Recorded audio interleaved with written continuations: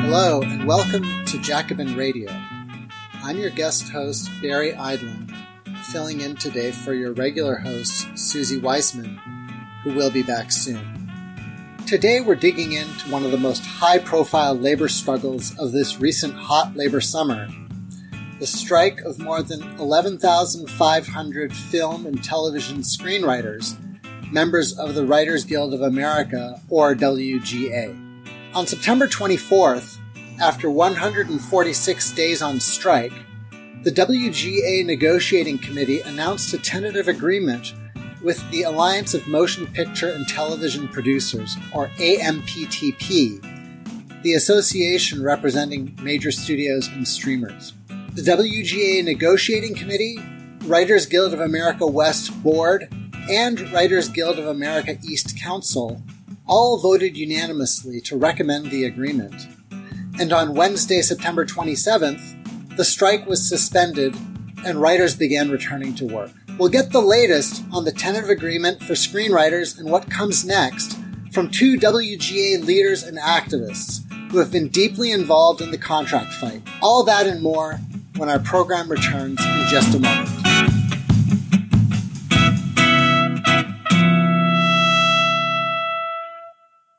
Hello again, and welcome back to Jacobin Radio. I'm your guest host, Barry Eidlin, filling in this week for Susie Weissman. After 146 days on strike, the Writers Guild of America, or WGA, and the Alliance of Motion Picture and Television Producers, or AMPTP, announced a tentative agreement for the contract covering 11,500 film and television screenwriters across the U.S. this past Sunday, September 24th. The WGA Negotiating Committee, WGA West Board, and WGA East Council all voted unanimously to recommend the agreement, and on Wednesday, September 27th, the strike was suspended and writers began returning to work. Writers are currently voting on whether to ratify the agreement, and balloting will end on October 9th. In announcing the agreement, WGA leadership said that, quote, "This deal is exceptional, with meaningful gains and protections for writers in every sector of the membership," unquote. Major media outlets agreed, with the New York Times stating that the deal, quote, "gives Writers Guild most of what it wanted," unquote. Industry publication Deadline noted, quote, "big gains for workers," and a headline in The Hollywood Reporter said that, quote, "many writers see tentative deal as blueprint for Hollywood's future," unquote. When the WGA released the terms of the new tentative agreement, it became clear that the deal did contain major gains for writers. Better wages and improved language on so-called residuals to ensure that writers keep getting paid as studios and streamers keep making money off their work through rebroadcasts. Minimum staffing levels and compensation for script rewrites. Strict limits on the use of generative AI in the writing process. Requiring studios and streamers to share streaming data, and much more.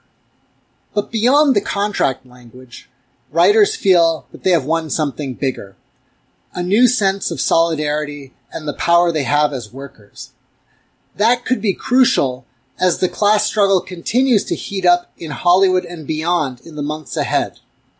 Film and TV actors are continuing their strike, which started on July 14th, and they could soon be joined by video game actors who recently authorized a strike by 98%.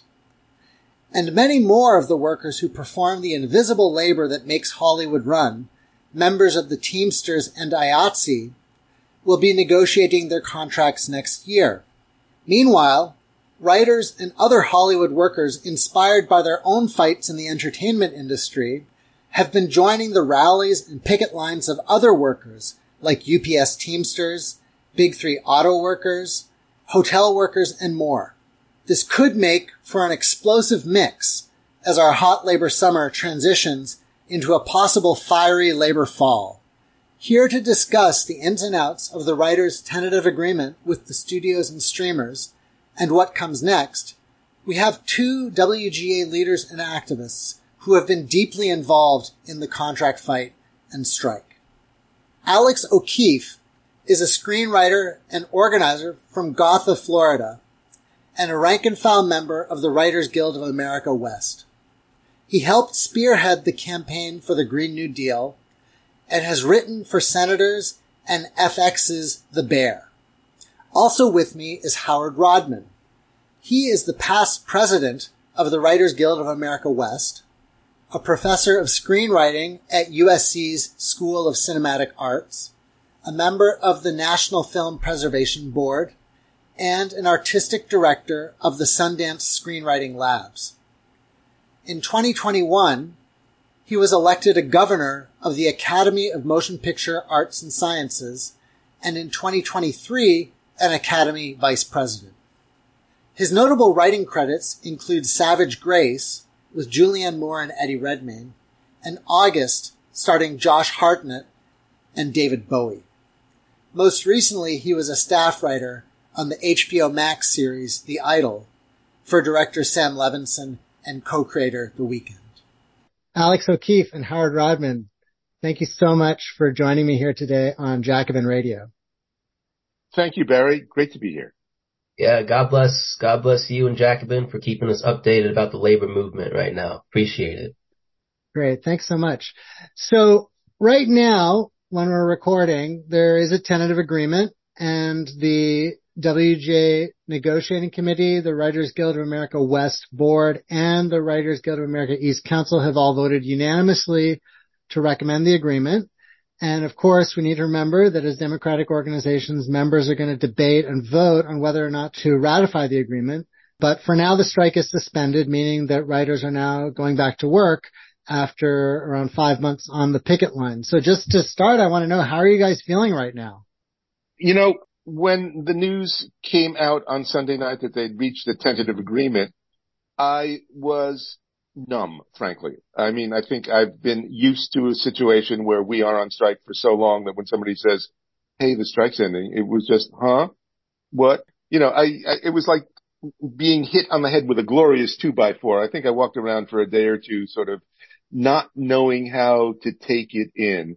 And then last night when I went to the Palladium for the gathering of the Writers Guild of America West, where they were presenting the contract to the membership in this very large crowd, all of a sudden the poignance crept in and the sense of joy crept in, and the visible manifestation of solidarity that was present in that room crept in, and I started to cry. So right now I'm kind of a little bit jubilant and a little bit weepy. Beautiful. Yeah, I feel a similar way, Howard.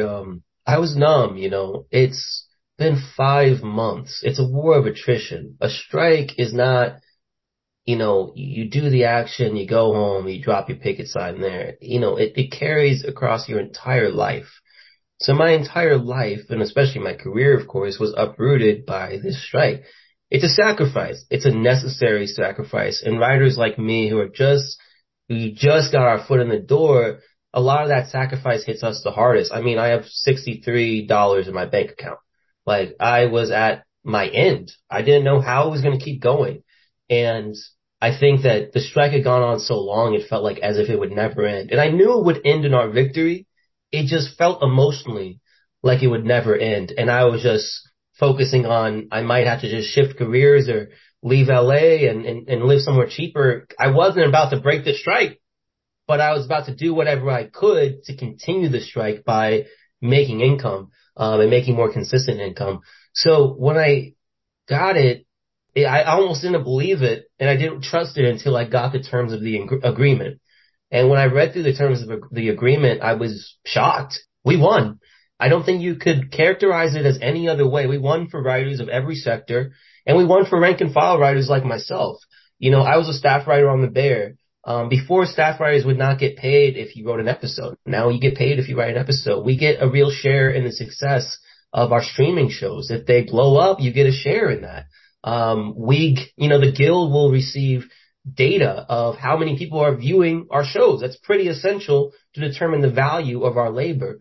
And the biggest thing, I think, and this is something that emerged during the strike, that no one knew quite how important this strike was going to be for the rest of the labor force across the world.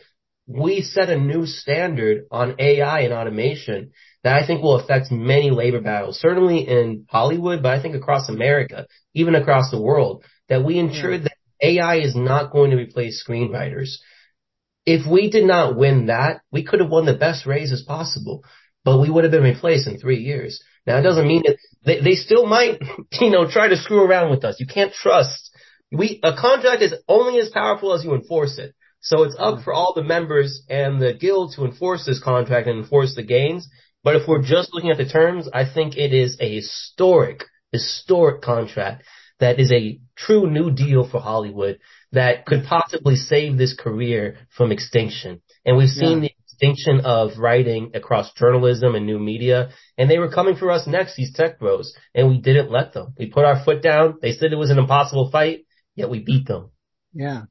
So I do want to get into some of the specifics on the contract. You've already started laying some of those out, but Alex, I'd like to remind our listeners of just how we got to a strike in the first place. So if you could just start us off by talking about the issues that drove writers to strike in the first place. I know, Alex, you mentioned already that, you're a writer on a very successful show, The Bear, which many people would think that would put you in a better position than a lot of other writers, but that's not necessarily the case. You were still struggling, as you just mentioned. So I would just like to give our listeners a sense of what the situation was facing Hollywood writers in 2023 leading up to the strike. Let me talk a little bit about that. It's a great question, and it's the essential question here. I'd like to go back a little bit to the strike of 2007 to 2008. In that strike, there were many issues on the table, but there was essentially one overarching issue, which was jurisdiction over what was then called new media and what we now know as the world. Imagine if the writers had lost that strike, if we'd accepted the deal that was on the table before we went on strike. Netflix, Amazon, Hulu, Apple, all of that would be the Wild West. There would be no pension. There would be no health. There would be no minimums. There would be no Writers Guild jurisdiction over any of that. And any network who wanted to evade guild jurisdiction would just say, oh, we're streaming it. It's a streaming show. Bam. Mm-hmm. So we were fighting for the future. And I loved some of the picket signs in the 2008 strike. There was a small child in a stroller with a small picket sign that said, it's all new media to me. Mm-hmm. And people understood that.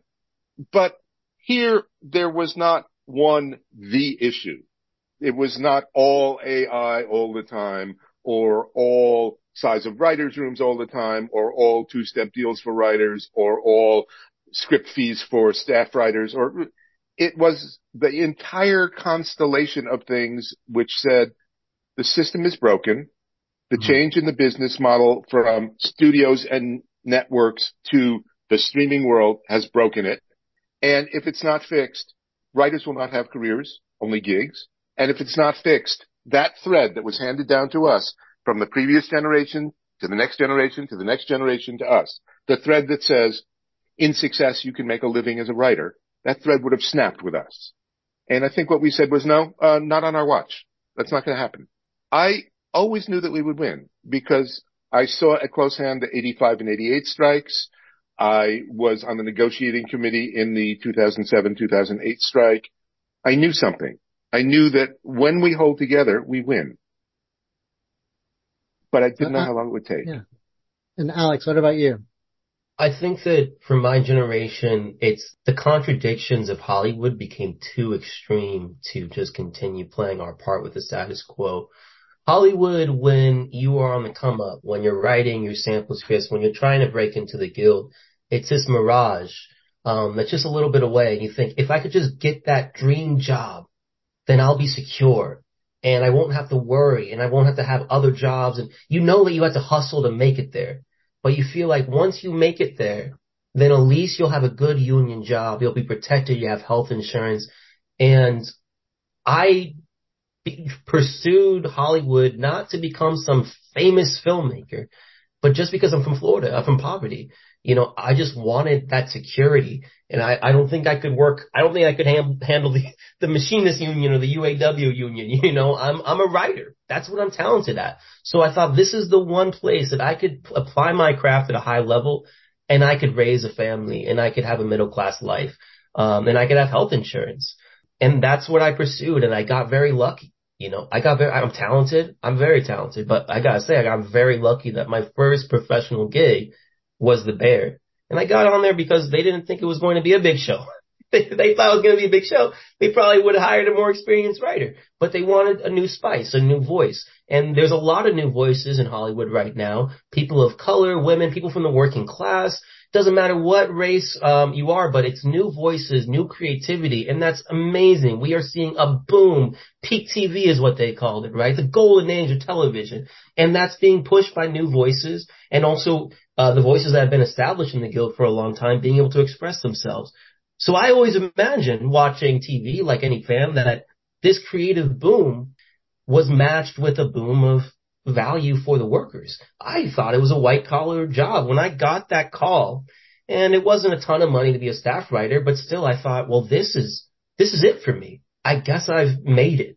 And when you're in Hollywood, you're always searching for that moment. And then once you actually work the job, you realize, no, it's just another job. It's just another gig. And you can do great work, but it doesn't, the bosses, the studios don't incentivize you to make great art. They incentivize you to make content.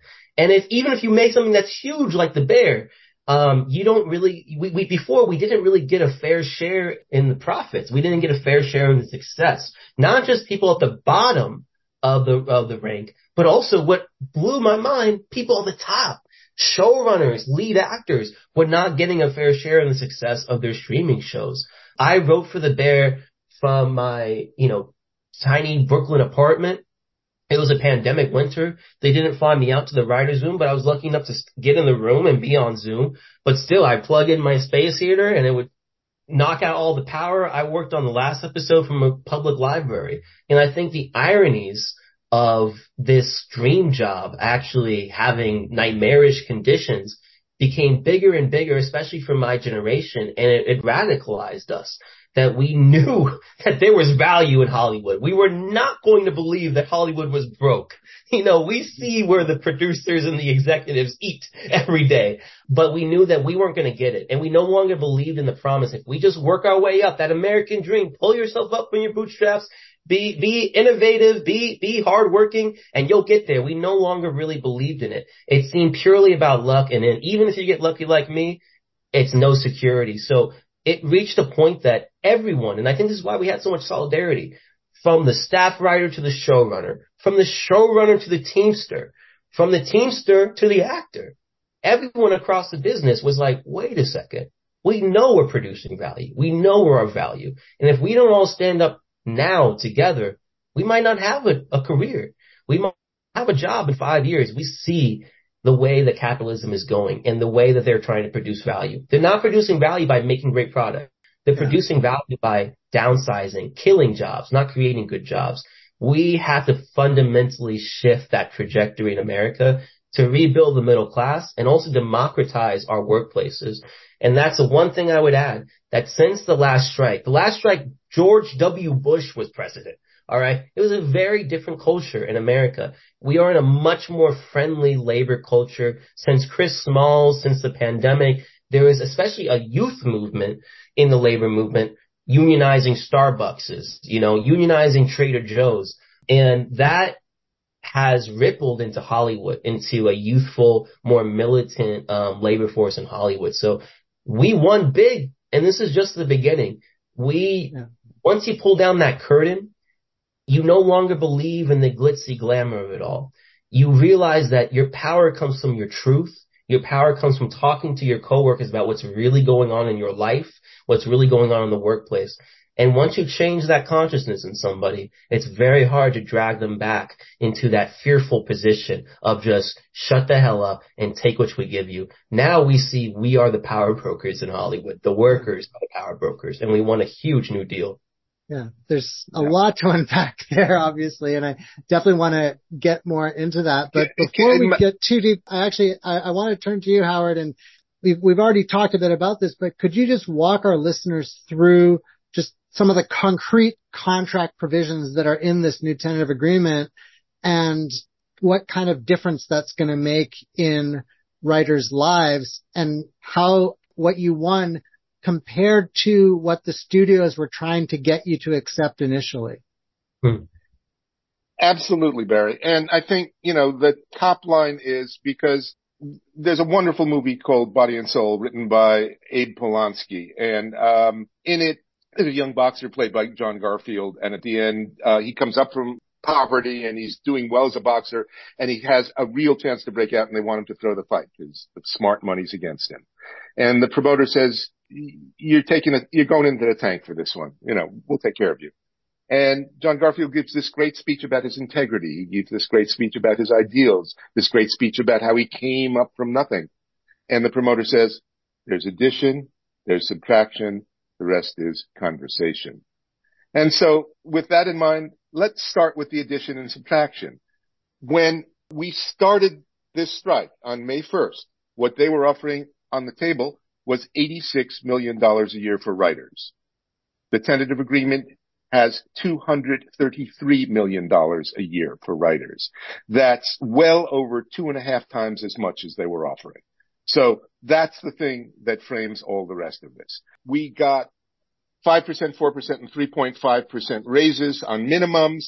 And given that most of us, 50% of the guild works for minimums, that's wildly significant. That's cumulative 13% over the life of the contract. We got made for TV, made for VOD programs, got a lot more money for them. For feature writers under certain conditions, they're now guaranteed a 2-step deal rather than a 1-step deal. What does that mean? What's a 2-step deal versus a 1-step deal? Happy to talk about that as a lifelong screenwriter. So the way it works is you are not paid for your time as a screenwriter. You're paid for drafts. This made sense in an era where you wrote it out in longhand and then somebody else typed it up. A draft has for decades not been a great metric for compensating screenwriting work. But when I started coming up, you would get 2 or 3-step deals, which meant you did a draft and you got some notes from the producers and studios and you got paid to do another draft and you got notes from studios and producers. And then sometimes you would get hired for a third draft, a polish. So you got the benefit of their input. You got the benefit of trying to come through for them. And you got guaranteed 2 or 3 steps. So that was what you got. And that was your quote. Starting around 2010, they started giving people 1-step deals. But the amount of work didn't decrease because you got notes and then you got more notes and then you got more notes. And you would do fully as much work for a 1-step deal as you would for your old 2-step or 3-step deal. The big difference was you were getting paid 40% less. So the initiation of a 2-step deal guarantees that kind of wild exploitation of your time, that kind of mandated free work, this is a step toward that being thrown in the dustbin of history. And it was an essential step. And it's even more essential because I think for a long time, screenwriters have feared this is a union of television writers. Our needs are secondary. And when push comes to shove, since no screenwriters issue is a universal strike issue, our needs will just be sacrificed for the greater good of some television writer agenda.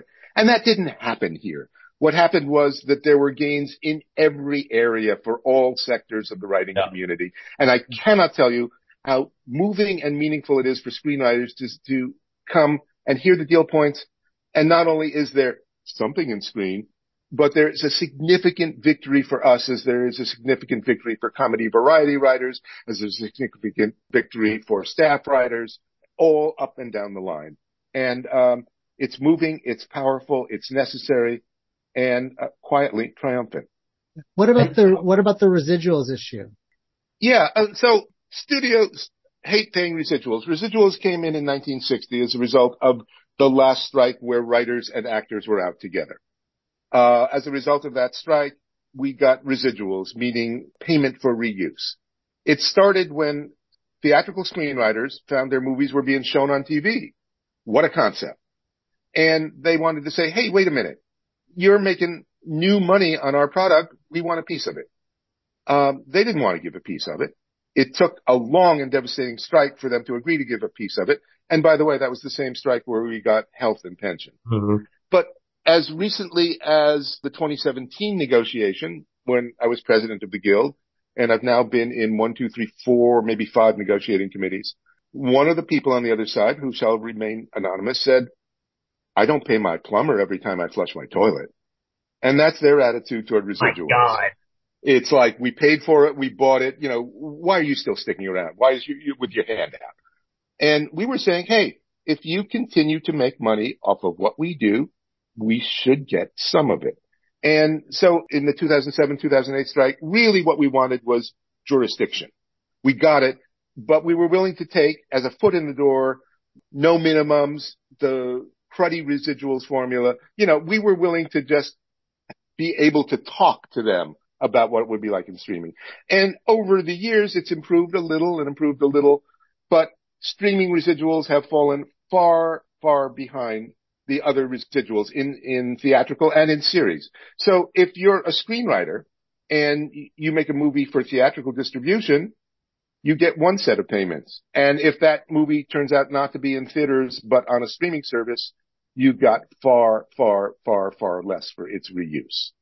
Yeah. So we wanted to remedy that. And we did it in a big way for programs with a budget of 30 million or more, which is most things on SVOD, streaming video on demand. We got an 18% increase to initial compensation, a 26% increase in the residual base. And over 3 years, it gives a residual of average $216,000 for projects on the largest scale on streaming services. So it was a way of saying, hey, you're making a lot of money on our product. You smashed the business model, which gave us good compensation for it, and now you got to pay up. Did you want to add something, Alex? I would add that for writers like myself on the most precarious edge of the business, we haven't fully established ourselves. TV rooms are, or historically, hopefully this changes because of the new provisions of the contract with screenwriting, TV rooms are often the best way to get experience and get a steady job that resembles a job that you get paid like every 2 weeks. Hopefully, ideally. So a lot of us have pursued TV writing because that's also where the most jobs are. Since the rise of streaming, there's been this thing called a mini room or development room where you can write a whole season of TV that never even airs, and you get paid less than, you don't get paid a premium for this, but you get paid less than what you would get in a regular room, a regular size room. And also, they used to be able to, I should say, which is awesome. That's awesome to say. I'm still adjusting to the new reality. They used to be able to have that room be done by a very small amount of writers, hence the mini room. So they would have less writers doing more work over less period of time for less pay. Wow. You gotta hand it to them, man. They found a big loophole there. We changed that. Now for the first time ever in the contract, first off, we have the language of what there's a writer's room, which Howard, correct me if I'm wrong, that wasn't in the contract before? The fact of a writer's room was never in the contract before, and even the word showrunner was never in the contract before. So now we've established a minimum of how many writers constitutes a writer's room based on how long the room is, based on whether it's a development room or if it's already been greenlit. So just establishing that is huge for future organizing. I think that as the guild keeps going, perhaps we raise that minimum. But first, we just establish that this essential part of the business, that there are showrunners in a writer's room, is within the contract. So you cannot just bulldoze it and create a whole new concept of how a TV show is made and also keep showrunners out of the process. Like Disney wasn't even calling their showrunners. They were calling them head writers. So they just found all these different ways to bypass the regulations that protect writers and also make sure that they can't just have one writer in the room and then there's an AI that is writing the work of 6 different writers. So I think that will make sure that young writers like me are able to stay in the business. If we didn't have that, I was very fearful for the future of my career. So That was the one thing that when I talked to people on the line, people were like, to be honest with you, people were like, that's a big one. I don't know if we're going to get that. Not people, that was the biggest one. And the fact that we not only got that, but we established what a showrunner is, what a writer's room is, and real minimums, staffing levels, that is going to be a generational shift in television writing. Yeah.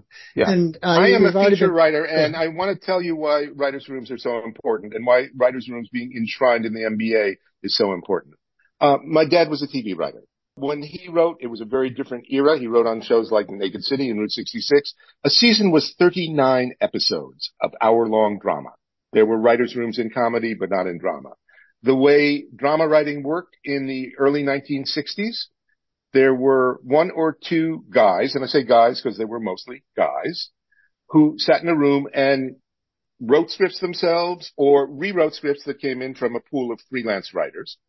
And they were responsible for 39 hours of television a year. By comparison, 39 hours is pretty much the first 3 or 4 seasons of Succession. And they had to do that every year. There was no hiatus because by the time you finished with a season, there was the next season right there at your throats. And because there was no writer's room, they had to do all of that yourself. They did the things you do when you had to do all of that yourself, which is, abuse prescription drugs, stay up all night again and again and again and again. My father worked through 2 minor heart attacks because there was no room. There were no other shoulders to carry the load. There was only him and a guy named Sterling Silliphant. So they had no alternative but to work through injury. My father died of heart disease at age 65 as a result of the labor and the things he did to support the labor in order to write in an era when there was no such thing as writers' rooms. I believe in my heart that had there been writers' rooms in those days, my dad might have lived to see 3 grandchildren. He might have lived to see all of us live and blossom and have the lives that we have now. And so it's not just a benefit. It's not just something that's nice.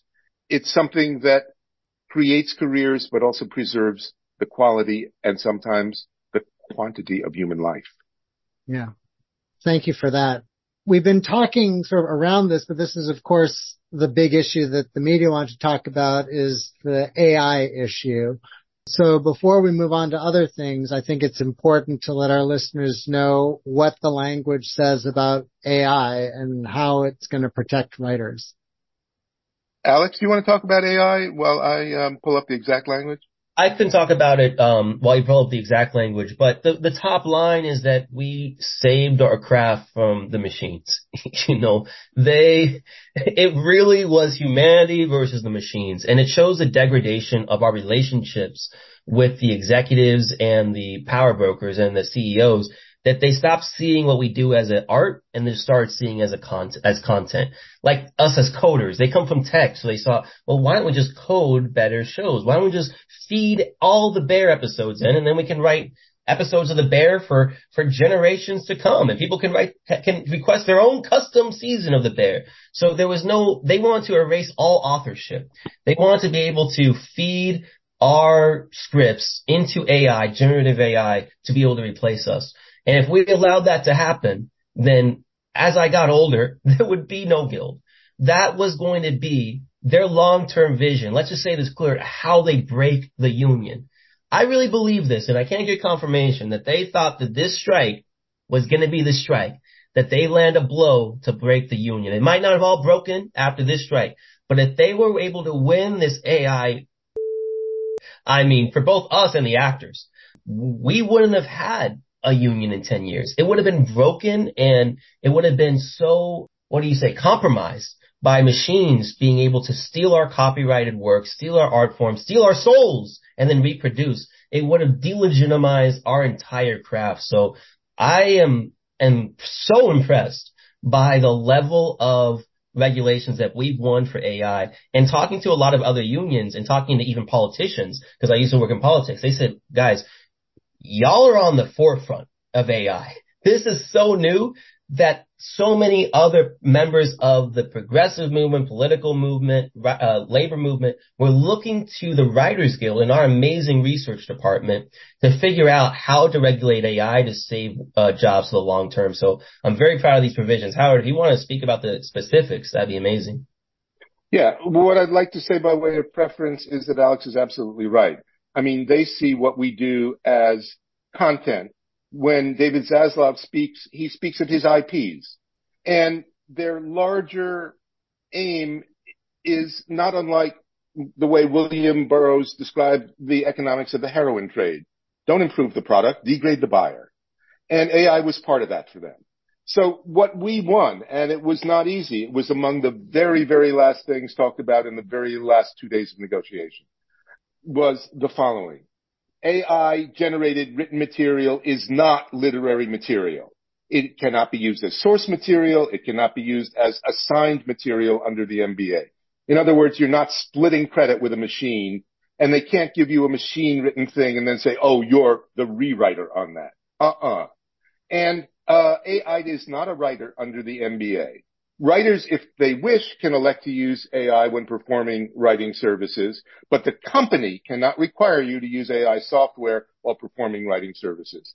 And they have to disclose to you if any material given to you has been generated by AI or incorporates any AI-generated material. And I think most importantly, we reserve the right to assert that the exploitation of writers' material to train AI is prohibited by the MBA or any other law. In other words, don't scrape our scripts to have a machine create shittier versions of our scripts. And the fact that when talks broke off on May 1st, what they were offering on AI was, we will meet with you once a year to chat about technology. Unbelievable. That was as far as they would go on AI. And so when I look at the AI provisions that we got, is it perfect? No, but there are the most essential guardrails around the kind of abuse they were gleefully contemplating when they offered us a once a year sit down to talk. Yeah, AI is a beast. AI is a beast, and it's going to continue to evolve. That's what AI does. And I think even what we're calling AI is not true AI yet. But I believe in my lifetime, we're going to see AI that is extremely sophisticated. Far more, ChatGPT will look like GeoCities compared to what we're going to look at in the future. So this is going to be a long-term battle and struggle against automation and AI, contract battle after contract battle. Because I know at the beginning of the contract battle, AI was one of the last things, one of the last provisions to make it into the pattern of demands, because it seemed sci-fi. You know, even earlier this year, before ChatGPT and Midjourney and DALL-E, it seems still sci-fi and far away. I actually had written a script about AI in Hollywood that was set in the not too distant future, like 10, 15 years. And then all of a sudden it's just here. And I think all of us were shocked at how quickly and sophisticated it was at scraping copyrighted art for its own purposes to reproduce without crediting artists or paying artists. So there is going to be a lot more to do. And I think these AI technologies are going to be very tricky at how they scrape our art. And I think a lot of it also has to be dealt with by the EU. It has to be dealt with by Congress. It can't just be the labor unions fighting against this. This is intellectual property, right? It's property. So in this country, they're supposed to protect the rights of the property owner, right? That's last time I checked. That's one of Congress's number one things. But when it comes unless that property is labor power. Unless that property is owned by workers, you know, if the property is not owned by billionaires. So we have to defend those rights. We have to defend those rights. And I really want to see us lobby our politicians and all labor. I mean, this is going to hit the Teamsters. This is going to hit the truck drivers. Gavin Newsom, I don't know why he did this. Oh my God, horrific choice to veto that would help protect the Teamsters and truck drivers' jobs against AI. The Teamsters have a contract battle next year, and I'm sure that there's also want to replace the truck drivers in our industry and every industry with artificial technology that drives the trucks for them, that this is going to be a fight across every sector of the labor movement. And what we won was the first guardrails. And I hope that every fight afterwards, from UAW to the Teamsters, they build upon it. It can't stop here, but this is an incredible start to the movement to save humanity in the workplace. Yeah, if you're just joining, okay, go ahead. Yeah, just because I have a historical perspective because I'm old, sometimes that helps. It helps. I see the fact that there is language about AI in this contract the way I see the fact that we finally got jurisdiction over new media in 2008, which is to say there's an important change in technology. It will cause an important change in the business model of what our employers do. And either we are able to talk about it or we're not. And in both cases, they said, oh, it's just this thing. It doesn't make money for us. We don't have a business model for it. Don't worry about it. And in both cases, we said, no, actually, we're not stupid. We're worrying about it. And so we got jurisdiction over the internet, over streaming in 2008. And now we have jurisdiction over AI and putting guardrails around AI in this contract. And I think both, frankly, are of equal and large systemic importance. And as Alex said, not just for writers. Imagine, what AI can do to the careers of actors. And then broadly outside the entertainment industry, thank you, Gavin Newsom, trucks driven by computers, So it's really important. It was of vital importance that our labor power, or our ability to withhold our labor power, set a precedent here, which I hope will be not just widely used, but widely improved upon. Yeah. If you're just joining us, we're speaking with Alex O'Keefe and Howard Rodman. Both are leaders and activists in the Writers Guild of America, and they're speaking to us here about the recent tentative agreement announced after a 5-month strike.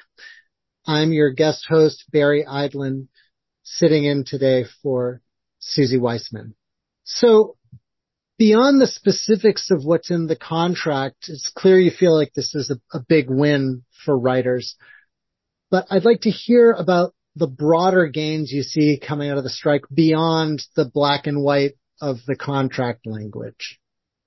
Just this morning, I was in correspondence with somebody who said, you know what? Let's take the lesson of this strike and just say, no more free rights. If somebody asked me to do a free pass on a screenplay, I'm not going to do it. And I said, you know what? I'm not going to do it. How about you, my friends? And it was, I think, a kind of I am Spartacus moment that was occasioned by the fact that we realize something, that when we hold together, we win. And when we hold the line, they have to step back. And so if all of us newly emboldened and newly fortified and newly strengthened by what we learned about the power of the community of writers in this strike, build upon that, not just in terms of what's in the contract language, but in terms of our daily work lives. No, I ain't going to work on Maggie's farm no more. No, I'm not going to do that work for free. No, that's not what writers do. It's your job to pay us for that. And I think that there's going to be a wild expansion of that kind of attitude and that kind of solidarity and that kind of strength in many, many, many large and small corners of what we do in our daily lives as writers. Yeah, the strike is about money. It's about surviving, but it's also about respect. When you hear your boss, your employer, say that their strategy is to leave you homeless for exercising your power, your democratic constitutional power to go on strike and withhold your labor, you understand what their game is. And I think that there was a large consciousness lift of realizing who these people really are. These CEOs, these studios, they are not our friends. They are our enemy. They would like to destroy us. And the only reason they didn't destroy us is because we banded together in solidarity across race and class and gender, ideology, to say, no, enough is enough. We demand respect. And we put respect on the name of writers, and you'd be surprised at how disrespected writers can be in this business. And so I think that we have a new level of self-respect that, like Howard is saying, we're not going to accept free rewrites. We're not going to accept loopholes in degrading working conditions and accept that, well, take this deal, we'll give it to somebody else. I think that is how they divide workers historically. The other thing is, there is a Hollywood labor movement now. You hear Lindsay Dowdery of the Teamsters and the Firebrands. People like me, who I was just some guy, broke off my ass. And I've been on CNN now. New voices have emerged, and it's just the beginning. I'm sure there's many more voices. There's strike captains, like dozens of strike captains who have held the line, who are now so involved in our guild. There's new organizing that has happened across Hollywood. The Marvel VFX workers have unionized. I just spoke with production assistants who are planning to unionize. We see ourselves as the protagonists of this story. We see ourselves as the agents of our own destiny. We no longer have this misery. Misery is the word for it, that we can't change our conditions, that this is just the way things are. There is nothing that empowers and raises the consciousness quite like winning, and winning big. So this huge victory, at least for my generation, shows us never accept again. I'm sorry if you're on the radio. Bleep that out. My bad. Yeah. But you just can't accept the minimum. And you have to believe that if we band together, we can fight, we can win. There are going to be new issues that arise in my generation and the next that we can't even predict right now. Just like in 2007, they couldn't have predicted AI would be a major issue of this strike. So we have to stay organized. And the biggest thing is to see the unions of Hollywood, not as a service that we pay a percentage of our paycheck to keep our health insurance, but as a commitment, as an organization, as a democracy of your coworkers, that when you are abused or when you are harassed or you are exploited, you have a place to go. But it's only as powerful as the power you put into it. Now we see that's a consciousness that you cannot erase, especially with this huge win we're celebrating now. Absolutely. Yes, building on what you were just saying, Alex, I was in LA over the summer while the strike was going on. I was able to make it out to the picket line several times. And one thing that really struck me was the high levels of participation and energy I saw on the picket lines, even months into the strike. I think it's pretty common with strikes. That's I'm a labor scholar, so I started to study these things. And when you have these longer strikes, as they stretch out, they often settle into a kind of routine. The energy level drops. It becomes just a few people around a fire barrel, that kind of thing. That was not at all the case when it came to this strike. So why do you think that is? You have to credit the strike captains. The strike captain system was huge, dozens. I don't know the exact number, but there are these strike captains. Many of them were young, but it's all across the guild, who kept people motivated, kept people informed, let people know the issues at hand, and educated our membership. But also one amazing innovation I would suggest other labor unions use in their strike is themed pickets. Oh my God. The picket was a party. There was a Beyonce picket. There were reunion pickets of The Simpsons. And so the picket wasn't just let's walk around, let's talk about our grievances. It was let's celebrate who we are. We're writers, we're storytellers, we're the culture makers. And I think that this picket was a site of catharsis and celebration that I could have never imagined. I've never seen anything like that in the labor movement before. So the strike captains and the creativity of the picket, I think that kept it going, that you wanted to go to the picket on Friday to see your friends, to see, the Abbott Elementary is doing a picket with UTLA. Let's see what that's like. Yeah. Just the creativity of our union was unleashed on the picket line, and that kept people like me, even though I wasn't making a lot of money and I was broke as hell, it kept me coming because I needed that community. That's the thing that kept me. That's how we held the line, through community and creativity. It makes sense coming from the Writers Guild of America. Yeah, I had a lot of fun. I had a lot of fun at the K-pop picket line that I went to. At the Amazon. But coming from the other end, I think among the AMPTP's victories here was the radicalization of a generation of writers. I mean, when the AMPTP made the cold, callous, calculating decision to spend 100 days away from the table in hopes that the WGA would soften, They were willing to cause pain and suffering and devastation for tens of thousands of human beings in hopes that we would soften. It's like Harry Lime in The Third Man, gazing down at humanities from the heights of a Ferris wheel over Vienna, saying, look down there. Tell me, would you really feel any pity if one of those dots stopped moving forever? If I offered you 20,000 pounds for every dot that stopped, would you really, old man, tell me to keep my money? Or would you calculate how many dots you could afford to spare?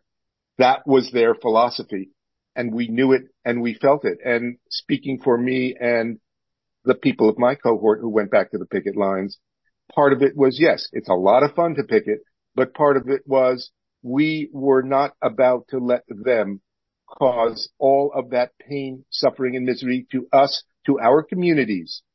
We were going to show them that every day we were on the picket line, we were, as the sign says, one day stronger. Yeah. Absolutely.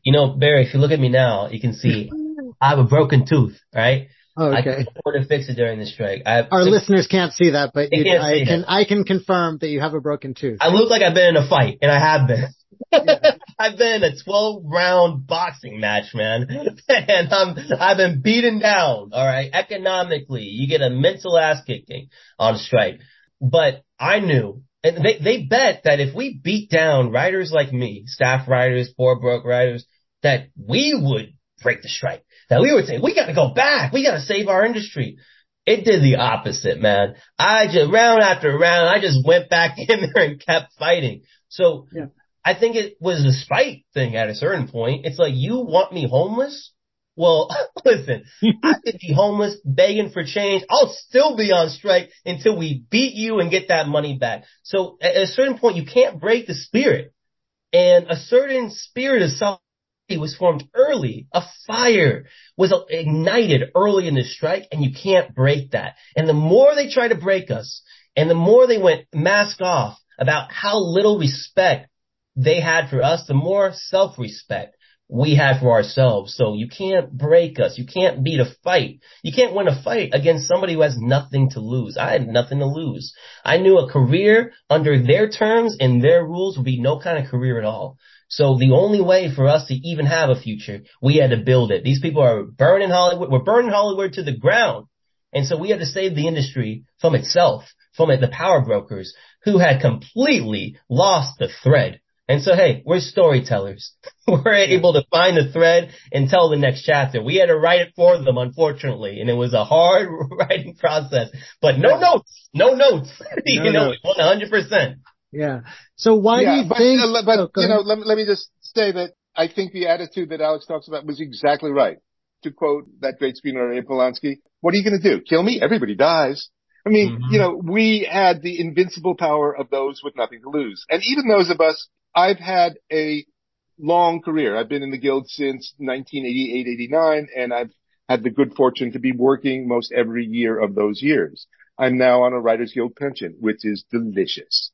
And it gives me the assurance that I don't have to scramble for jobs that I don't want or that will exploit me. I can do the work that I think matters. But even for somebody like me, last year I found myself taking a job as a staff writer.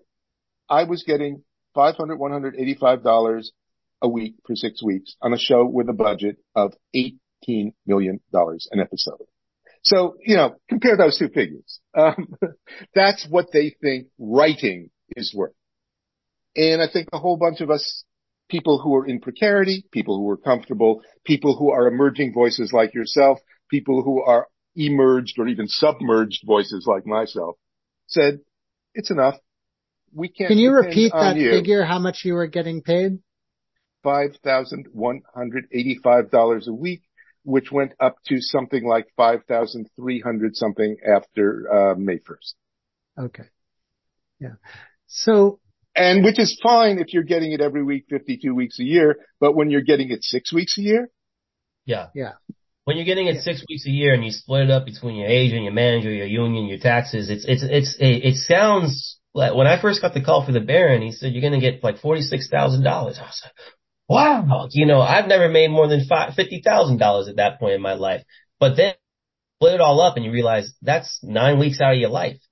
Not many people are working 52 weeks a year in this business. You realize that the only way to create a consistency that's why residuals are so important. That's why having minimum staffing is so important. That's the only way to make this a consistent job, not a gig that you get and then you spread it out over across a year if you're lucky. Yeah. So given how much disrespect the studios were showing you and how much they were really digging in their heels and trying to starve you out, why do you think they decided to settle now after 5 months on strike? What do you think sort of made them come back to the table and agree to a deal? The fact that we weren't going to stop and they knew it. Yeah. I mean, I was on the picket line in New York City recently for the Drew Barrymore show. And I think that the last month of the strike, there was a concerted campaign among some elites in Hollywood to break the strike and break our will. You know, I heard whisper campaigns about myself. I think Matt Bellany, a Hollywood Reporter editor, former editor, tried to blacklist me recently. There was agents in people's ears saying, hey, get back to work. And I think people like Drew Barrymore fell for it. I think that she got bad advice that said, if you go back to work, they're not going to be able to stop you. And so she tried to bring back her show.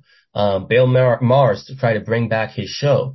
And we came back and we picketed the hell out of those shows and we shut those shows down. So I guess we need to give them one last example of our power, that America's sweetheart tried to scab and we were not going to let that happen. For a week at least, we made Drew Barrymore one of the least popular people in America. I don't know if I'm sure her career will rebound, but for that week, oh my God, people hate. Everywhere I went, people were like, did you hear about Drew Barrymore? So you take the America's sweetheart, who hated Drew Barrymore before that, and you say, no scabbing. I think we just put our foot down and said, don't you even try this crap. We know what you're trying to do. You're trying to break the union. It ain't going to work.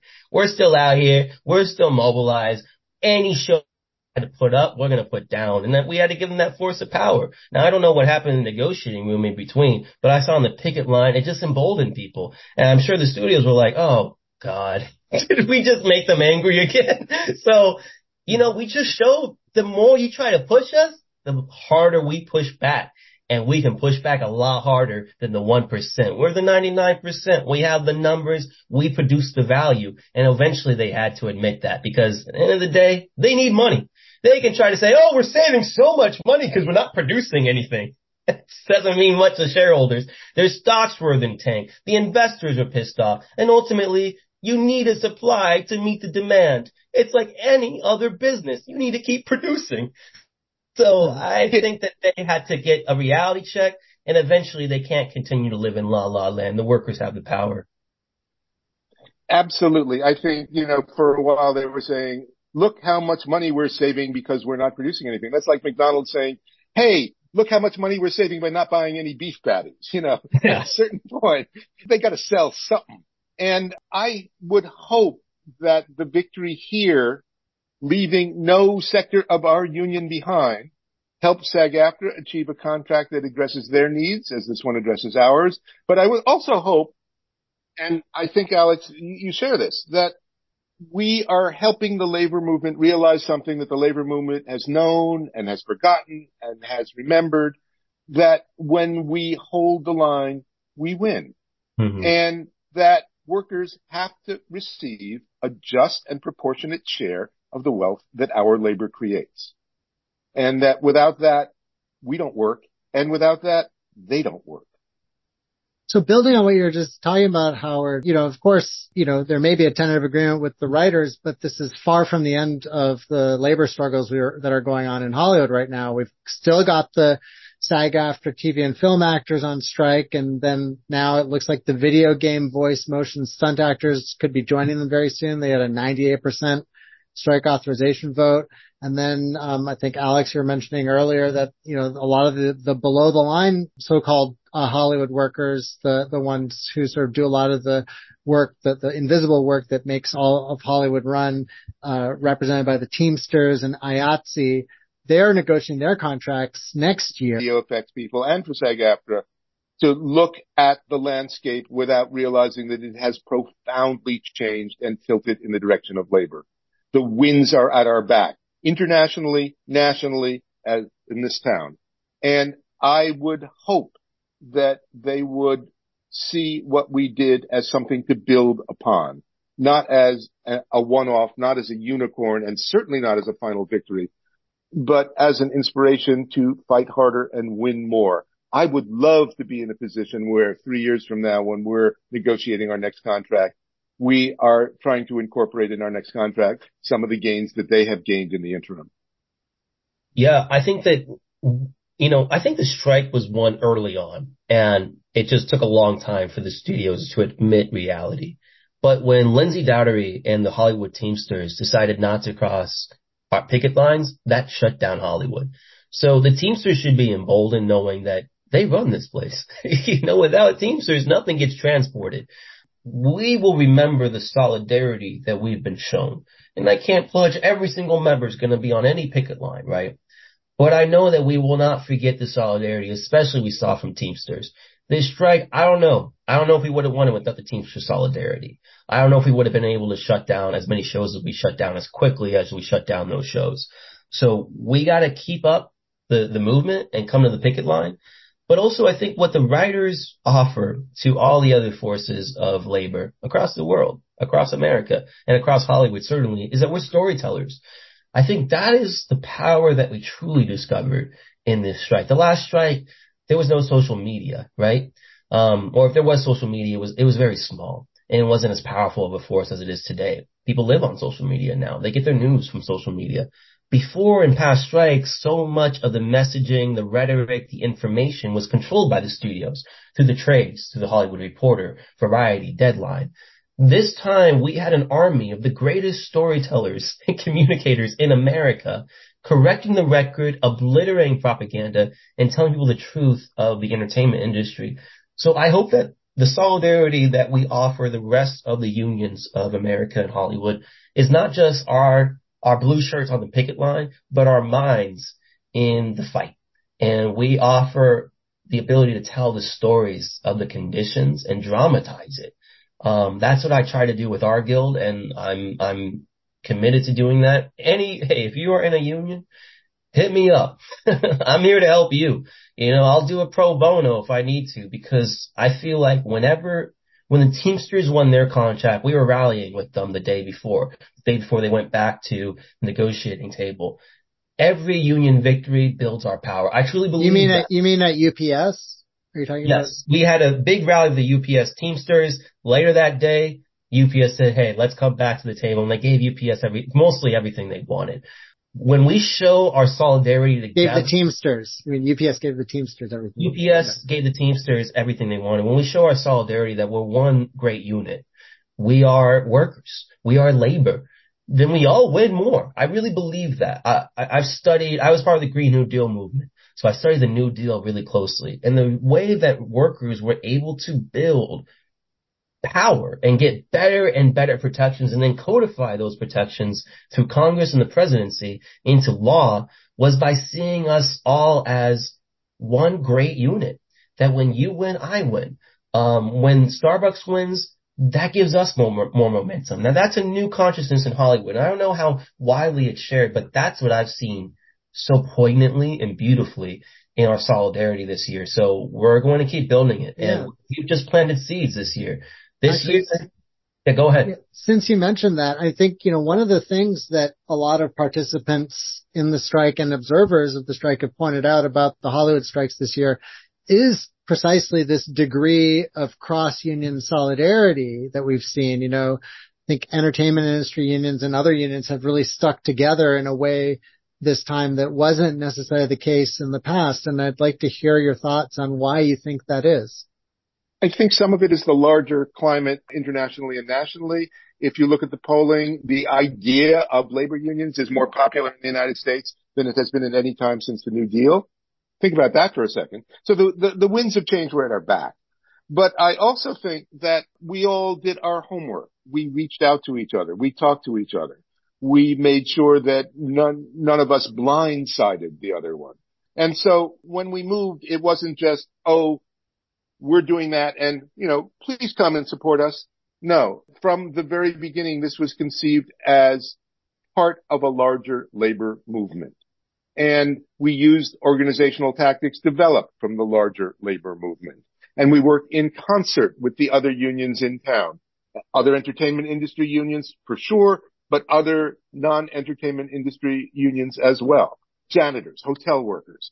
I think the more our membership understood, and we were quick studies, that our victories were theirs and their victories were ours, the more that built to the point where, yes, we were fighting for things that were writer exclusive agendas, but I don't think anybody I talked to on the picket lines saw this as just for writers. And I think the other unions got that we weren't just, as was said in the 2008 strike, oh, it's just millionaires fighting billionaires. No, it's people who would be left selling citrus fruits by the bottom of a freeway ramp with a sign that says, we'll work for Disney, versus our large corporate overlords. And, if you take a look at the people who run their lives, they're not very different than the people who run our lives. Their bosses are not very different than ours. In some cases, they're the same goddamn bosses. Take a look at Amazon and the people who drive the Amazon trucks. So that spirit was felt, but also in so many small concrete ways, the unions reached out to each other and said, hey, let's link arms. And we did. And I have to say that the victory of the Writers Guild here was largely due to the interdependence of the struggle of the writers and all of the other unions in town and out of town. Yeah, I have to agree. Like I said, I don't think we would have won this, especially at the scale that we've won without, especially the Teamsters and IATSE standing by us. And instead of criticizing us, which has happened in past strikes, hey, you're putting me out of work. I've gotten so much support from makeup artists and truck drivers and directors of you're fighting for all of us. That is a new consciousness. But I think that people in America, since Occupy, since Bernie Sanders, since the 2020 uprisings, they understand the language of power a lot more. And they understand that power is not just given, power is taken. And you can't just beg for your rights. You have to organize them for them and take your rights. That is still new. Most people don't identify as organizers, even people on the picket line. But I think when we start to see all of us as agents of change, as potential organizers, in whatever way, not everyone's organizing a whole labor movement. Some people are just organizing their workplace by talking to the coworkers about what's really going on. That's how labor usually starts. So the power of truth, the power of organizing truth, I think really affected people across all industries. And I've heard from people across all sectors of Hollywood and teachers and all sorts of people who have reached out to me about my story, working on a gigantic show.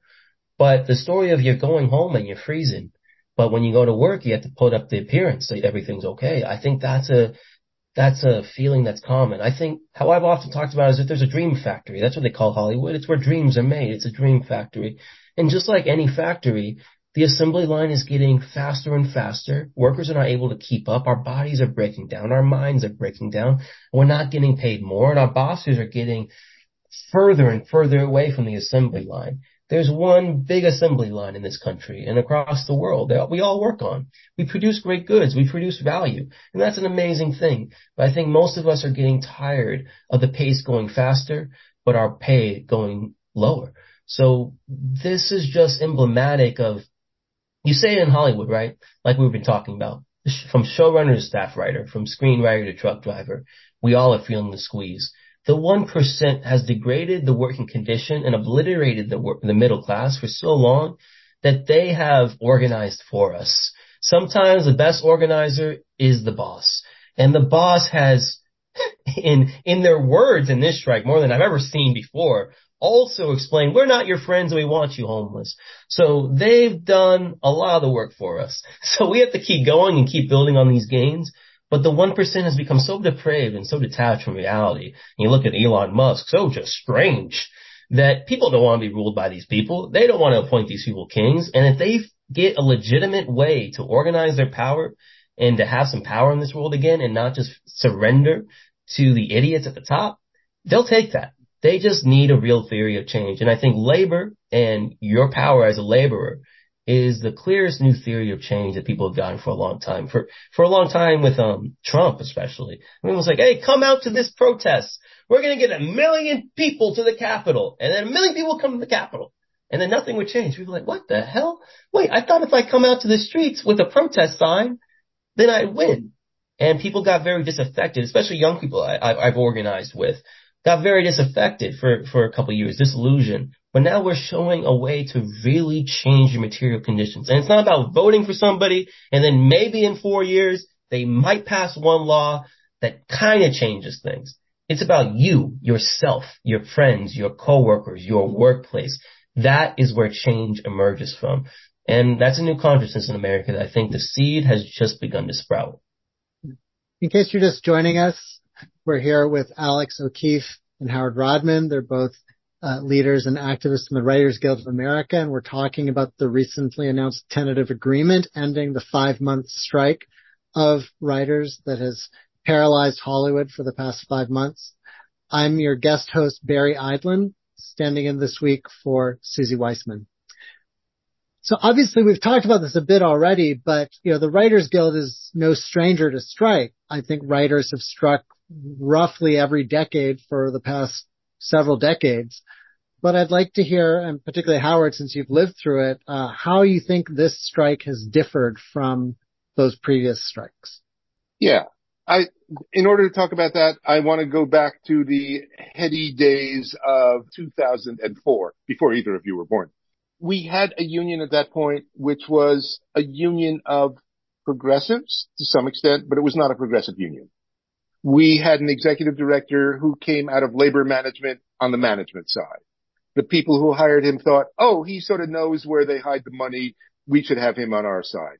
But our executive director never saw himself on our side. He saw what we wanted to do as inmates running the asylum.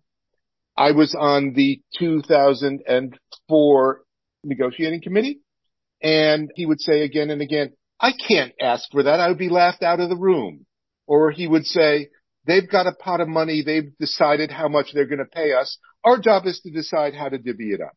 And we thought differently. We thought our job we thought the job of the executive director of the Writers Guild of America West was to work with us to develop the leverage to get the things we needed, not to tell us that we were crazy for asking too much, not telling us that they could never ask for that because they would be laughed at. We didn't care if he got laughed at. What we cared was if the bacon could be brought home. And so we organized, we had an election, we got a majority of the seats on the board, and we fired our executive director. And we brought in an executive director who came out of organizing. And we took a union of largely progressive people and tried to transform it into a progressive union, a union whose base was organizing. And so negotiation after negotiation after negotiation, we didn't just say, we, the leadership, have decided this is what we should fight for and this is what you need.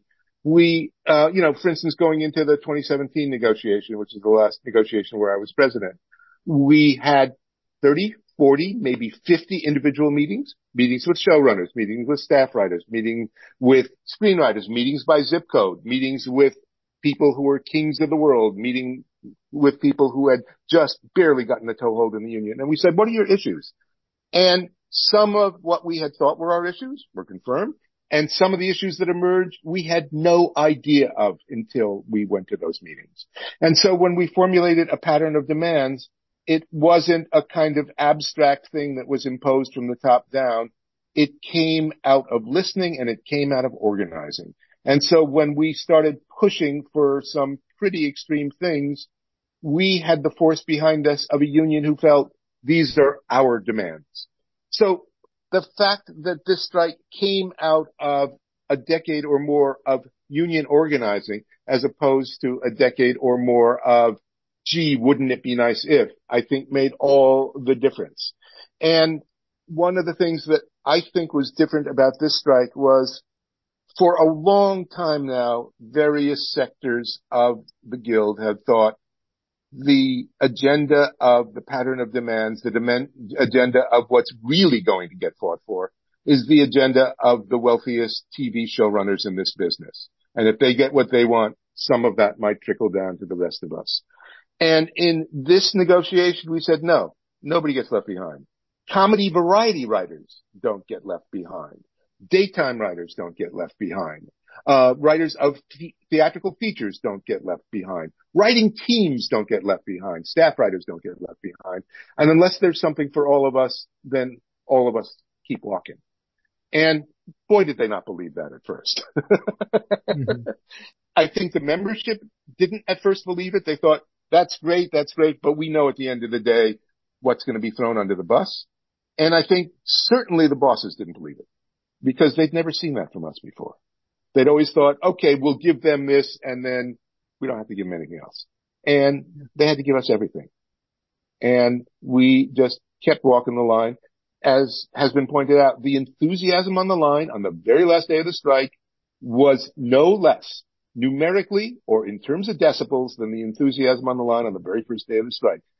And at a certain point, they got it. Or maybe at a certain point, Wall Street just told them, shut up and make a deal. Or maybe at a certain point, they were able to iron out the differences among them, and they have very, very different business models, and what's good for Sony is bad for Netflix, and what's good for Netflix is bad for Sony, and just said, we're losing too much money.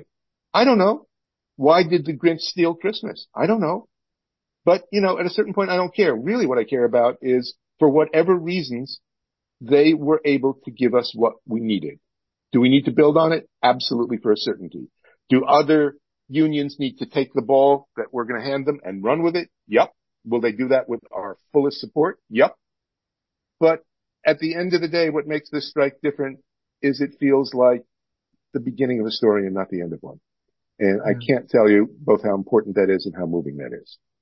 And Howard, I just thank you as, a former officer, a former president of the Writers Guild. For me to enter the guild at this time, it feels right. It just feels right. I feel like it's a home. It's a democratic home. And I can speak for myself and for many writers like myself that in this business of sharks, the union feels like the one place I can truly build power. And not just my power, but the power of the collective. It feels like the one place when the bosses have taken so much power that this is where I go to. And I think Alex and I are sort of opposite ends of the spectrum. He's the guy with the barn burner, rabble rousing, I want to see a sea of green speeches. And I'm the guy who quietly sneaks an obscure quote from Karl Marx into variety. Yes, but we appreciate you. Howard, you did it because you got to the top with that. And I think that's I told Barry, you're the expert and I'm learning how to navigate Hollywood. I actually think, Alex, and I hope this isn't part of what will be broadcast. We're all learning from each other. Sure. I went to the Palladium last night, for the presentation of the contract, but really it was a sort of celebration of great and grand relief, and was so moved by the fact that I've been in the guild since 1989. I've been in guild leadership since 2004.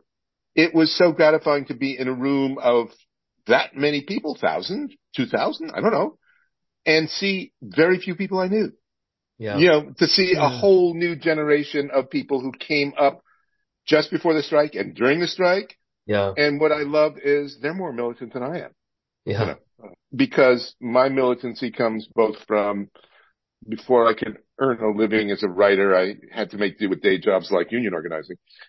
Also, civil rights struggle, anti-war stuff, whereas they came into an industry in their 20s where, and I think this will resonate with you, Alex, you grab the brass ring and you've got it in your hand. You're like, oh my God, I'm a writer's assistant. I'm a showrunner's assistant. I'm a writer's room assistant. I'm a staff writer. I'm a story editor. I'm an executive story editor. Oh my God, I'm like a co-producer, but I can't afford to live in Los Angeles. Exactly. And, for me, it's part experiential, part ideological, part a deep lifelong belief in the value of the labor movement. And for them, it's, I want to eat. Yeah. And not in failure, but in success, I want to eat. So they get it.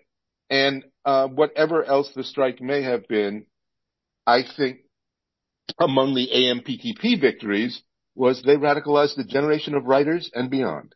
Oh yeah. That's the biggest loss. I mean, we can quantify their loss in the contract, in the concessions they made. But there's a larger loss, not just within Writers Guild, but across all the labor unions. I can speak especially of the young people in the union, not just the young people, but the young people in the union. I don't think this has been a part of Hollywood culture. They now see themselves as part of the labor movement. Right. I just came from a UAW picket, right? And there were production assistants that were there too. And UAW, one of the workers that was on strike, they put on a productions assistant united, button. So it's a different level of solidarity that I think we haven't really seen maybe at the beginning of the guild, when, we had a lot of militancy that had come from the labor movement. But because the labor movement has been defeated and just beaten down for so many decades, we haven't seen this level of power, celebration, catharsis. I think for so many labor organizers, and Barry, I'm sure that you can speak to it, it's like a penance that you pay, like labor organizing for the last couple of decades has been a grueling, defeat after defeat, and people stay in it, and there's dedication. I have so much respect for people like you, Barry, TDU, UAW, reform movements, but to be on the other side and you're celebrating a historic contract that you won by keeping solidarity, never being divided, and a contract that before this strike, I wasn't sure, even though I worked on the Barrett, that I would still be able to survive in this industry, because it seemed like now you had to work your way up for 10 years to just get to any level of stability. And even then, I'm talking to showrunners who are just saying, like, I'm not seeing any of the profits of these large shows. You talk to actors like Aaron Paul from Breaking Bad said that he doesn't get really any share of the success of the Netflix streaming of Breaking Bad. So it's been this curtain was ripped down. And I'm sure they'll try to put that curtain back up and, make it all glitzy and glamorous again, Hollywood. But so many people now identify as workers. And when you identify as workers, as a collective of workers, that is so much more powerful than the previous culture of Hollywood, individuals all competing with each other for scarce gigs. And if we are able to, my generation and Howard's generation, across race and generational, if we are able to see past these things that they've used to divide us and we see each other as comrades, as collaborators in solidarity, they will not be able to defeat us. We will be able to really break the monopolies that are just choking out the life and the art of this business. Just to amplify on what Alex said, I mean, I came out of the labor organizing I did when I was in my 20s was for a thing called the Committee of Interns and Residents, now affiliated. CIR, yes. CIR. Yeah, CIR. And we were organizing for the 80-hour work week. That was what we wanted to get. And they told us, no, we suffered when we were kids. Now you suffer. You're on every other night. We said, people are dying because we're going without sleep. And we had the advantage of a lot of the people we were organizing, salaried physicians working for the city and for public hospitals, some private.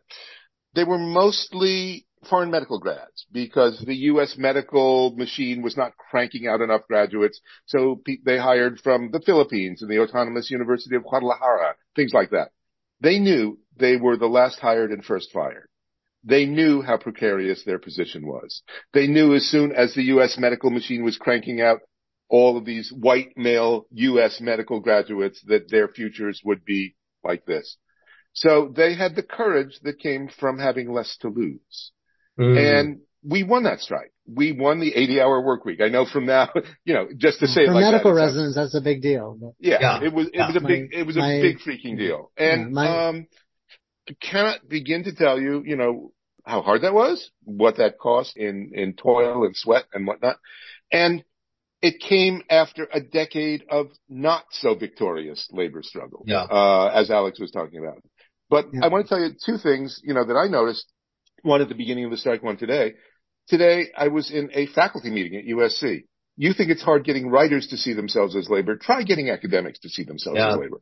Yeah. Good luck. And because of the strike and because our students understand the strike in some ways better than our faculty, there was militancy in that faculty meeting that I haven't seen in my 20 years at USC. It's like, why are we asking for one thing when, actually maybe we should ask for all of these things? And the other thing that happened is I don't think the solidarity is confined to the labor movement. I was away. I was out of the country. I came back on Thursday midday. I thought, okay, I'll go walking around the line tomorrow. I started getting on, a little group that I'm part of, and they said, dude, you're planning on wearing your docks, aren't you? And I said, yeah, my Doc Martens are me. They said, that's not the shoot for walking the picket line. I said, come on, these are my docks, it's like, and they said, you need a pair of Hokas. And I said, what's a Hoka? And I said, okay, I'll get a pair of Hokas. So literally step off a plane, drive to Melrose Avenue to the Hoka store. I walk into the store, say, I'm looking for a pair of shoes. The guy says, running shoes? I said, no, walking shoes. I'm on strike. And he starts showing me shoes. And as I'm trying on shoes, this guy comes over to me and says, hi, my name's Outlaw. He said, I'm the store manager. I said, great. Good to meet you. He said, are you looking for walking shoes because you're on strike? I said, yeah. I'm on strike. He said, are you a writer? I said, yeah. And he said, solidarity. If they can crush you, they can come for us next. If you guys can stand strong, we are better protected. And Yes. I thought, what a fucking clever sales pitch, because he knows if I get tear stains on these Hokas, I have to buy them. Yeah.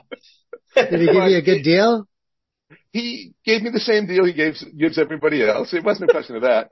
He just wanted me to know that what we were fighting for was a lot larger than what we were ostensibly, in the most narrow, limited sense, fighting for.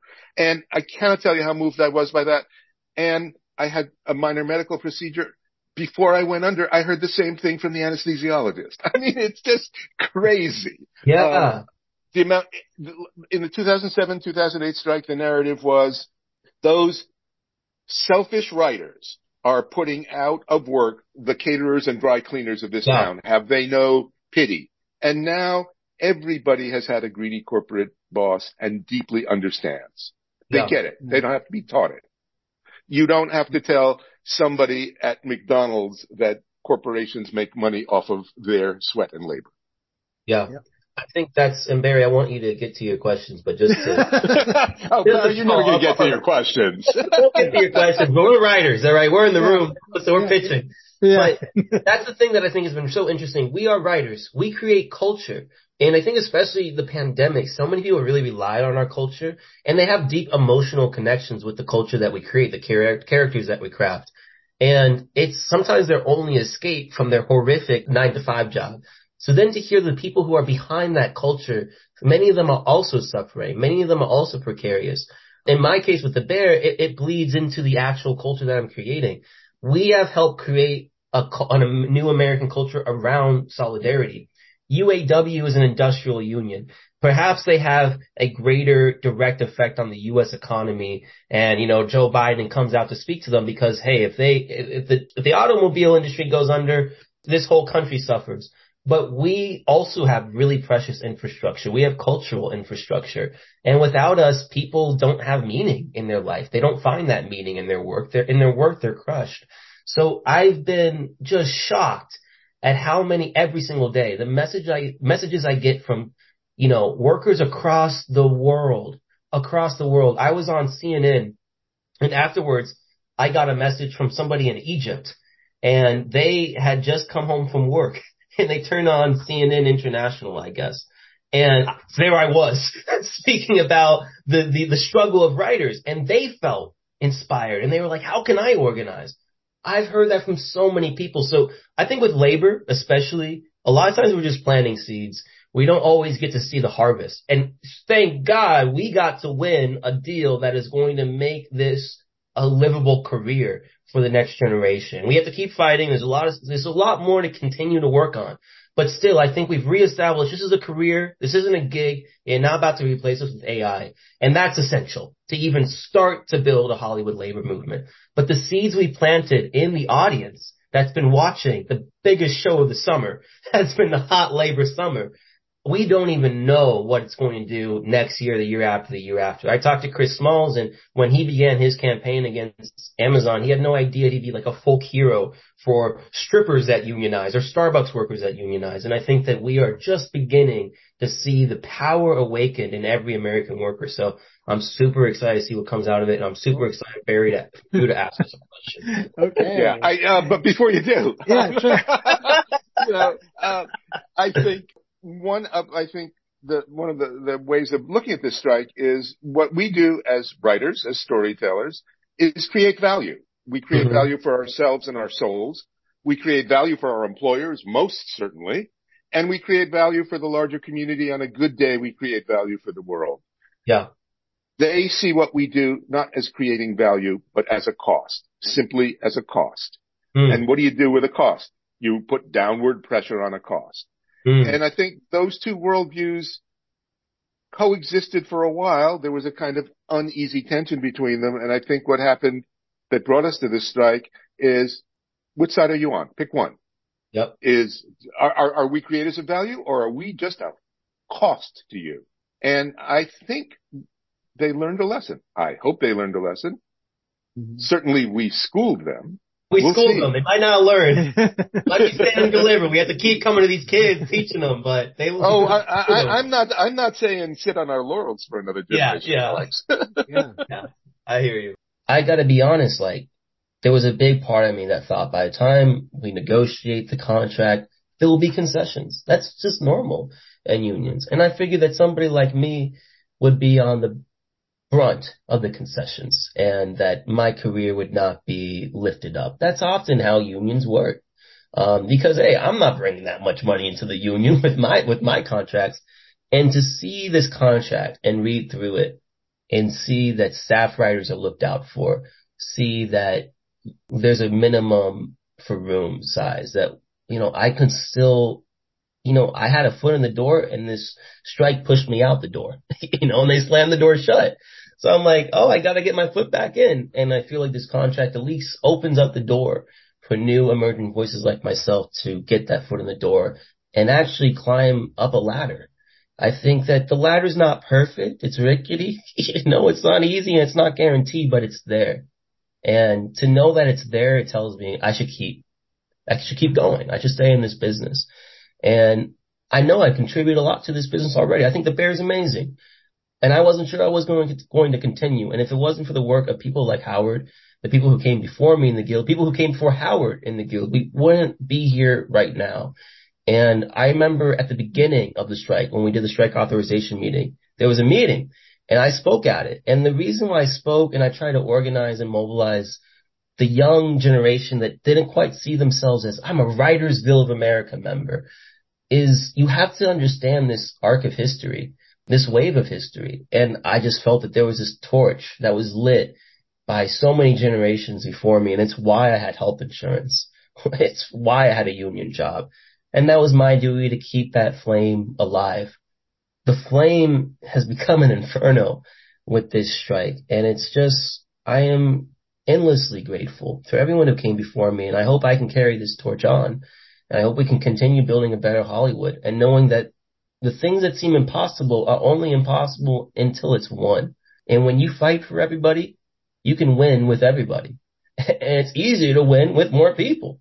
And we've been told, no, we have to divide ourselves. We have to empower just the most powerful people, the people at the top of the union. No, we can win for the top and we can win for the bottom. And that's what a union should be. It should be the one institution you can go to in America. It's a democracy and it's looking out for you no matter what your income level is. Because you're a worker, because you care about this craft and you're trying to build a better workplace. You're trying to keep this workplace going. You're trying to keep the assembly line running. And we wouldn't be here without decades and especially years of labor. And Howard, I don't know if when you were president, you could have imagined a win this big. Hey, we have big imaginations at the Writers Guild, but I'm just hopeful when I get older, what more can we win? What more? How can this strike seem small compared to the new contracts we win? Yeah. We've shown how much we can win, and now we have even more members who are ready to be organizers and build even more power. We have so many creative new voices in the Guild. And if we can put this not just into the union, but into our culture and make stuff like the Bear that's speaking about work and speaking about the reality of the situation, then we can affect a movement, a cultural movement that can build the power of workers across America, across the world, and can continue to inspire. So that is what I hope, that this is the beginning of the story. And this is the beginning of my career. And, there's some people who want to knock me out of Hollywood, blackball me, trust me. But I ain't going nowhere. We ain't going nowhere. The Writers Guild is just getting started with the new era that we're all on. And We're going to win more. We're going to win bigger. There's another contract battle in 3 years. And I don't know what we'll be fighting for, but whatever we're fighting for then, I know it's going to be the needs of every member of this guild, not just the top. That's how you have a winning union. TDU, UAW, Teamsters, that's why we're in this powerful strike wave right now. We've realized the only way to win is together. The 99 against the 1%. Alex, I want to tell you why what you said is so moving to me. I'm in a chapter of my life that's far closer to the end of the book than the front cover. I have the single best job it's possible to have in the Writers Guild of America West, which is ex-president. It's like being a grandparent. You get all the love, but you don't have to wake up in the middle of the night and change a diaper. And for the first time in my life in the union, and I've been in union leadership again since the early 2000s, first as a kind of outside agitator and then as part of the union leadership, I feel we're passing the torch on to good hands. We're passing the torch on to better hands. I feel like the generation that comes after us is going to take the union places we could scarcely imagine. And I can't tell you how moving that is to me, how important that is to me, and how happy it makes me, not just that there are people who are willing to carry on the tradition or pour amber over the victories we've achieved, but to say, hey, you've given us a lever, a fulcrum, and a place to stand. Now we are going to move the world. Yes. And when I am no longer involved in union politics, although that's hard for me to imagine, or no longer writing, which is even more difficult for me to imagine, or no longer walking this planet, which I actually frighteningly can imagine, I think all of that is made easier by knowing that there's not just a legacy, there is the promise of a better world to come because of the generation that emerged from this strike. And I say Godspeed, and I say solidarity. Yeah. Solidarity, Howard. I truly appreciate that. So bringing it back to Earth a bit, back to that. Oh, what? Reincarnation? Yeah. So, cause I think it's important to recognize here that, you know, we have this big win with the contract and there's a lot of energy sort of coming out of the pickets and you're sort of feeling, you know, thinking about what's next. You know, but it's one thing to win a good contract, but it's quite another to actually enforce it, right? And can you guys talk, I don't know how much you've been talking about this yet, but I'd like to hear about sort of what are the steps that you're taking in the WGA to make sure that you're actually able to safeguard what you want on the picket line and make sure that members are able to know their rights and how to enforce the contract. I think that a lot of the work of enforcing the contract has been done on the picket lines, which is people don't feel alone. They don't feel isolated. They don't feel like if I stick my neck out to complain about free work, my neck's going to get chopped off. They feel if I stick my neck out to talk about free work that I'm being asked to do, somebody standing next to me is going to say, and I won't do that either. And I think contract enforcement really, some of it is an issue of the fine print of legalese, but most of it is the issue of each individual writer feeling that the other individual writers are not their competitors, but their colleagues and comrades, feeling like they have your back. So if I say to, for instance, my last employer was, I wrote a feature film for one of the streaming services that shall remain nameless. Hey, Howard, can you just do another pass on this? I can say no, because I know that I'm surrounded by a community of people who will not say, Howard, you idiot, just get along to go along. They will say, yeah, and I say no too. So I think the best kind of contract enforcement is the spirit of the membership. But that having been said, the guild staff is awesome. And they are totally dedicated to fighting as hard to maintain the contract as they fought to win it. I have no doubts about that. Alex, you want to take, that further?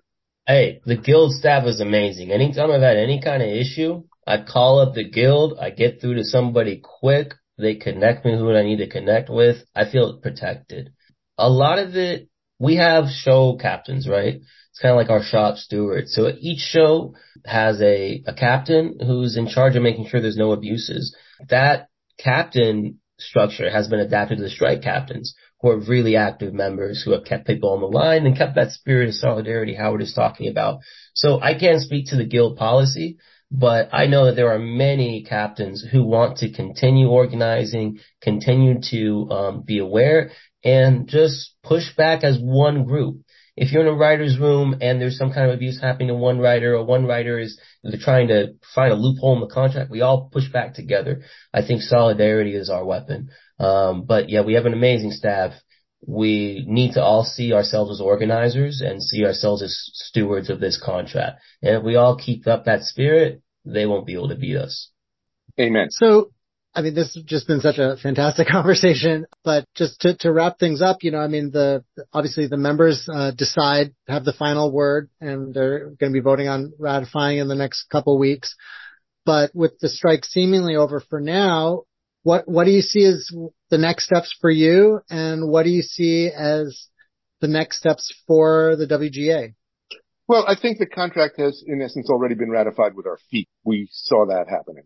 But in terms of the next step for me personally, just before the strike was declared, I was hired to write a pilot. I didn't write a word of it while I was on strike, because I was on strike. And as of today, I get to now bloody my head against the wall of a blank page. And however miserable that is for me, it's a glorious feeling, because I can do it. And I can do it legitimately, and I can do it under a really good contract. And so I think for a lot of us, it's about rolling up our sleeves and getting back to work. And I think for a lot of people, it's about, okay, now I can start, going to those meetings with bottled water and a bowl of fruit on the table and pitch my little leathery lungs out and get the next job. But I think for all of us, some of this period is going to be about realizing the strike is over. Some of it is about sort of changing gears from strike gear into, oh my God, writing gear. And some of it is about making sure that in our hearts and in our souls, SOUL and SOLES, that what we learned about each other and what we learned about ourselves in the 146, 148 days of the strike continues to burn within us, because that will motivate our lives as writers, and it will motivate our writing. Because TV shows, movies, they're empathy machines. You spend a couple hours in a movie theater seeing the world through somebody else's eyes, and maybe you walk out of there saying, the way I see the world isn't the only way the world can be seen. Maybe there are other ways of doing that. And I think the experience of the strike for me, and the experience of the strike for, I think, a lot of people, has changed the way they look at the world, and will change the way they write about the world. And I can't tell you, how much, how moving that is to me, how important that is to me. And frankly, how it inspires me to say, you know what? You're not in the entertainment business. You're in the business of changing the world. Now, how are you going to do that? Not just mechanically by, say, writing Norma Ray Electric Boogaloo. Yeah. But by making sure that all you have as a writer is your voice and your time, and that you're not wasting either in service of tranquilizing the people who watch your shows, but in service of changing the way they see the world and see themselves and their sense of possibility. Beautifully said. And that's my greatest hope that comes out of this strike, that all these incredible storytellers that I've met across generation and rank do not leave these feelings behind, but pour it into our art. And I don't think art has to be didactic to be world changing. It just has to be good. So let's make a generational new wave of art that speaks to America as it is, that doesn't just tranquilize people and is not used as a tool of the 1% to put people to sleep, but we wake people up and we make people feel something again. In this cold world, we warm their heart, we make them feel something in their chest. As far as me, I want to make that kind of art. There are some powerful people who have identified me as a rabble rouser, as a troublemaker, as a militant minority, and they would like to see it so I don't work again because of what I said. And I think the best thing I can do in this next couple of months is to write some of the greatest scripts you've read in years, and to show people you can't stop me. That's what I'm excited to do. I'm going to pour my energy. I'm going to take a pause from organizing, which is always hard for me, but I'm going to pour my energy into writing and putting this fire that I've seen all across America and putting it between lines and sometimes explicitly into my art. So I'm excited for that. I have to make sure the best way to show people that you can speak out, you can share your truth, is to survive and to thrive. So that is the next phase of the fight for me, to thrive in this business and show there's a place for a Black man with my voice to succeed and survive and to thrive. I so look forward to seeing the work that you have yet to make. I am eager with anticipation. I want to close with a quote from James Baldwin. Okay. You write in order to change the world, knowing perfectly well that you probably can't. The world changes according to the way people see it. And if you alter even by a millimeter the way people look at reality, then you can change it. If there's no moral question, there's no reason to write. And I think Alex is absolutely right. That doesn't mean we write didactic agitprop stuff that, would be perfectly suitable in, late 1920s Soviet Union. It means that we write stories from the heart that speak to other people's hearts, that change the way that they regard themselves as humans, that we're all in this together. That's a great way to end it. Howard Rodman, Alex O'Keefe, what a pleasure speaking to both of you. Thank you so much. Best of luck and solidarity on these next steps after this great victory. Thank you, Barry. Solidarity forever. Thank you, Barry. This was great. And Alex, I have to say, what an honor and a pleasure it is to share this conversation with you. You inspire me, and I'm such an old armadillo. It's very hard for me to get inspired. So know that you've moved a very large rock in reaching my heart. Thank you, Howard. I mean the word I say that I have so much respect for this guild and the leaders and people like you and just writers who have paved this way. Like, I'm sure you remember how it was when you first entered the guild. To just be part of it, it feels like you've made it. And to be welcomed by people like you has meant everything. So I truly appreciate it. And all I want to do is carry on and build upon everything that you've already built. So I'm here. I'm a comrade. I'm always here in solidarity. And, my email. Let's build. Let's keep building. Let's build that movement. I think that now is the time. It's a historic time. Alex, here's the baton. Take it. Thank you.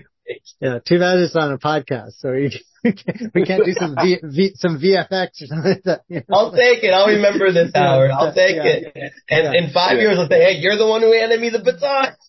That's right. And someday it's going to be your turn to pass it on to a bunch of folks who are going to make you look like an old fogey. Exactly. I can't wait to be an old head, man. I can't wait. Can I tell you something? It's not such a bad feeling. Yeah. Yeah. Great. All right. You take care. Cool. This has really been fantastic. I do not envy my editor because I don't know they're going to have to edit this down to a 1 hour show. And, the broader thing can be, the podcast can be longer, but the radio show is going to have to be edited down to like 58 minutes. And I'm not quite sure how that's going to happen. But every good writer needs an editor, man. That's all I can tell you about my first draft. They'll figure it out, I'm sure. Yeah. And if you pay the editor fairly, they'll do a good job. Yes, absolutely. Hopefully. Yeah. So, not my department, but anyway, once again, I really appreciate you guys taking the time. It's been a fantastic conversation. And, so the live broadcast is going to be on KPFK on, Sunday morning, I think at 10 a.m. And then, the Jacobin podcast full version will drop, I think, on Wednesday next week. Great. Great. Thank you for your patience with us as we got, long-winded, and thank you for the questions which allowed us to be long-winded. Yes. And thank you for letting us, converse about the real stuff, not just the sort of sound bites that you get about the strike of, where they really talk about the horse races, but not what made those horse races necessary. Yeah, absolutely. Exactly. That's a big part of what I see my job as labor scholar, is trying to get that broader picture to get people's eyes on what's really important. So. Well, yeah. We'll be in touch. Okay. Everybody take care and take fine care of yourselves as well. Okay. Sounds good. Okay. Bye-bye. Thanks for listening. I'm your host, Susie Wiseman. This is Jacobin Radio. Thanks to producer and director Alan Minsky and to Jacobin Radio's Micah Utrecht. Bhaskar Sunkara is the founder and editor of Jacobin Magazine, and special thanks to Robert Brenner, and thanks to you for listening. I'm Susie Wiseman.